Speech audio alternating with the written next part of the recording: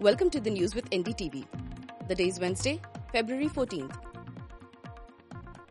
In today's episode, Day 2 of Farmers' Protest.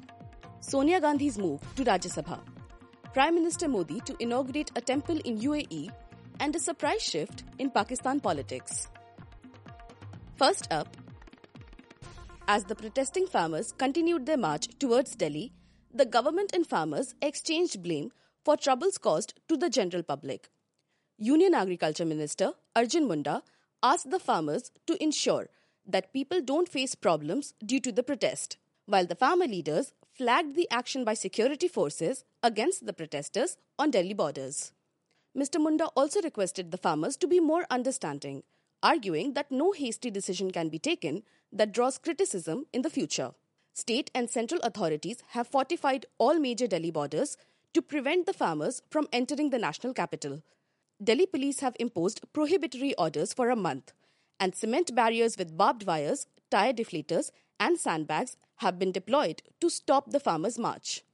Yesterday, security personnel used experimental drone-enabled tear gas shells and water cannons against the farmers, leading to injuries. The farmers have found a helpful ally in the daughter of one of the Padma awardees this year, agricultural scientist M.S. Swaminathan, who chaired a government committee to address farmer suicides in India. Madhura Swaminathan, daughter of M.S. Swaminathan, said that India's farmers cannot be treated as criminals at an event of the Indian Agricultural Research Institute held to celebrate the Bharat Ratna to her father. I believe, according to the newspaper reports, there are jails being prepared for them in Haryana, there are barricades, there are all kinds of things being done to prevent them. These are farmers. They are not criminals. I request all of you, the leading scientists of India, have to talk to our Annadatas. We cannot treat them as criminals.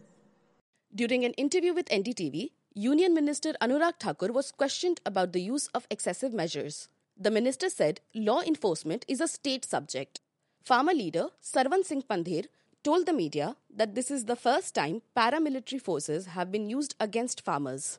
He said, and I quote, "They are using tear gas, rubber bullets. The government should accept our demands or let us protest.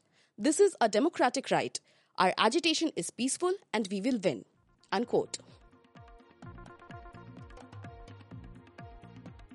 Next, Sonia Gandhi's venture into Rajya Sabha. After 25 years in the Lok Sabha, Congress leader Sonia Gandhi is moving out of the lower house. She filed her nomination papers for Rajya Sabha from Rajasthan on Wednesday. The Congress party is reportedly confident of her election to the Rajya Sabha. She will replace the seat now held by former Prime Minister Manmohan Singh, who will reportedly retire after a significant 5-decade-long political career. Mrs. Gandhi's first Lok Sabha win was in 1999 from Amethi in Uttar Pradesh, and she has held Rai Bareilly since 2004, never polling below 55%. She won this seat even in 2004 and 2009 when her son Rahul Gandhi lost from the Congress stronghold Amethi. Sources suggest Mrs. Gandhi's departure from Lok Sabha will mark the entry point for her daughter, Priyanka Gandhi Vadra.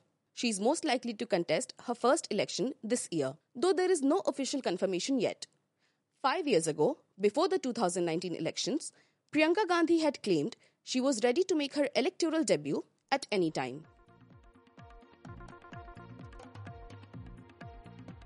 And next, Day 2 of Prime Minister Narendra Modi's trip to the United Arab Emirates is marked by bilateral meetings and the inauguration of a grand Hindu temple in Abu Dhabi. The grand temple on a 27-acre campus has come up on land gifted by the UAE government. In 2018, the Prime Minister had laid the foundation for the temple, the construction of which costs approximately 400 million dirhams, which is about 900 crore rupees. Prime Minister Modi also held a bilateral meeting with the Emir of Dubai, Sheikh Mohammed Ibn Rashid Al Maktoum. Later, he inaugurated Bharat Mart, a warehousing facility that will enable Indian exporters to showcase their products under one roof. The concept is similar to Dragon Mart, a trading hub and retail complex for Chinese products in Dubai. While the concept is yet to be finalized, the facility is expected to be operational by 2025.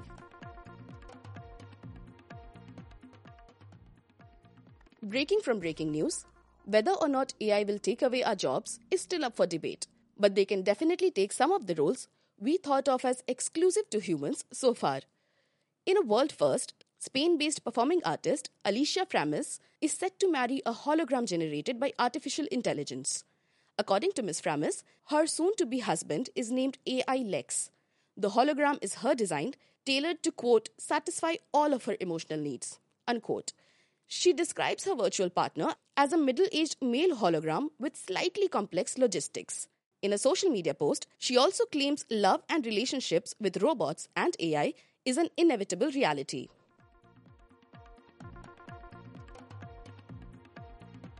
Next, in a surprise shift, Nawaz Sharif has nominated his brother, Shehbaz Sharif, to be the Prime Minister candidate for Pakistan.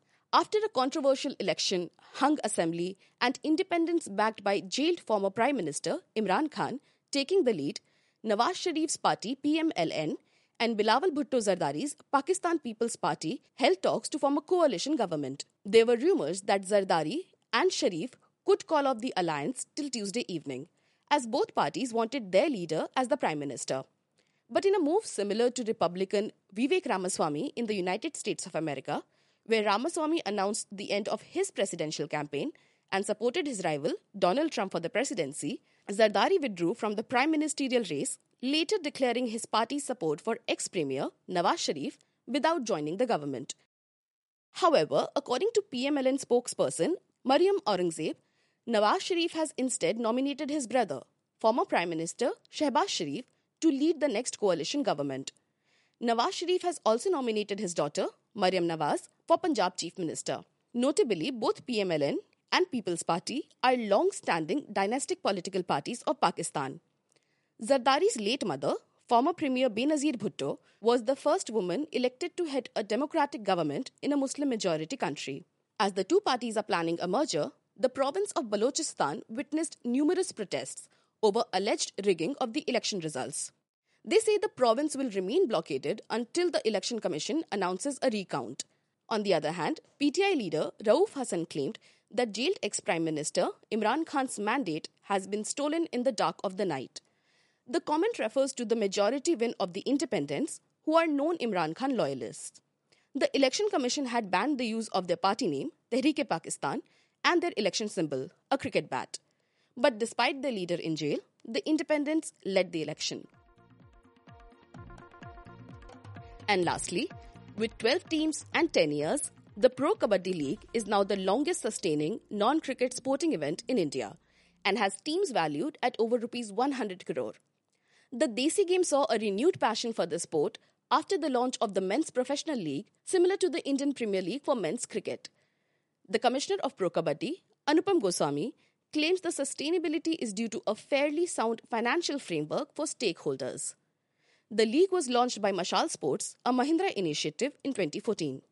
The sustainable model has only grown in the last decade, largely due to broadcaster Disney Star's sustained support for the league, as well as star-studded auctions with buyers like Abhishek Bachchan and Akshay Kumar. Mr. Goswami added that for all emerging sports in India, broadcast rights are most important for a league to sustain and have good salaries for the players. He thanked Disney Star for the stable commitment. UP Yodha player Pardeep Narwal told NDTV how his life has changed because of the league, from playing in the streets in childhood to the high-quality kabaddi arenas filled with cheering fans and monetary support. You are listening to the News with NDTV, your daily newspaper and TV news bulletin in a compact podcast. If you want to catch up with the day's events in a hurry, do remember to subscribe to the News with NDTV on Spotify, iTunes, JioSavan or the NDTV News app. This is your host Anviti signing off.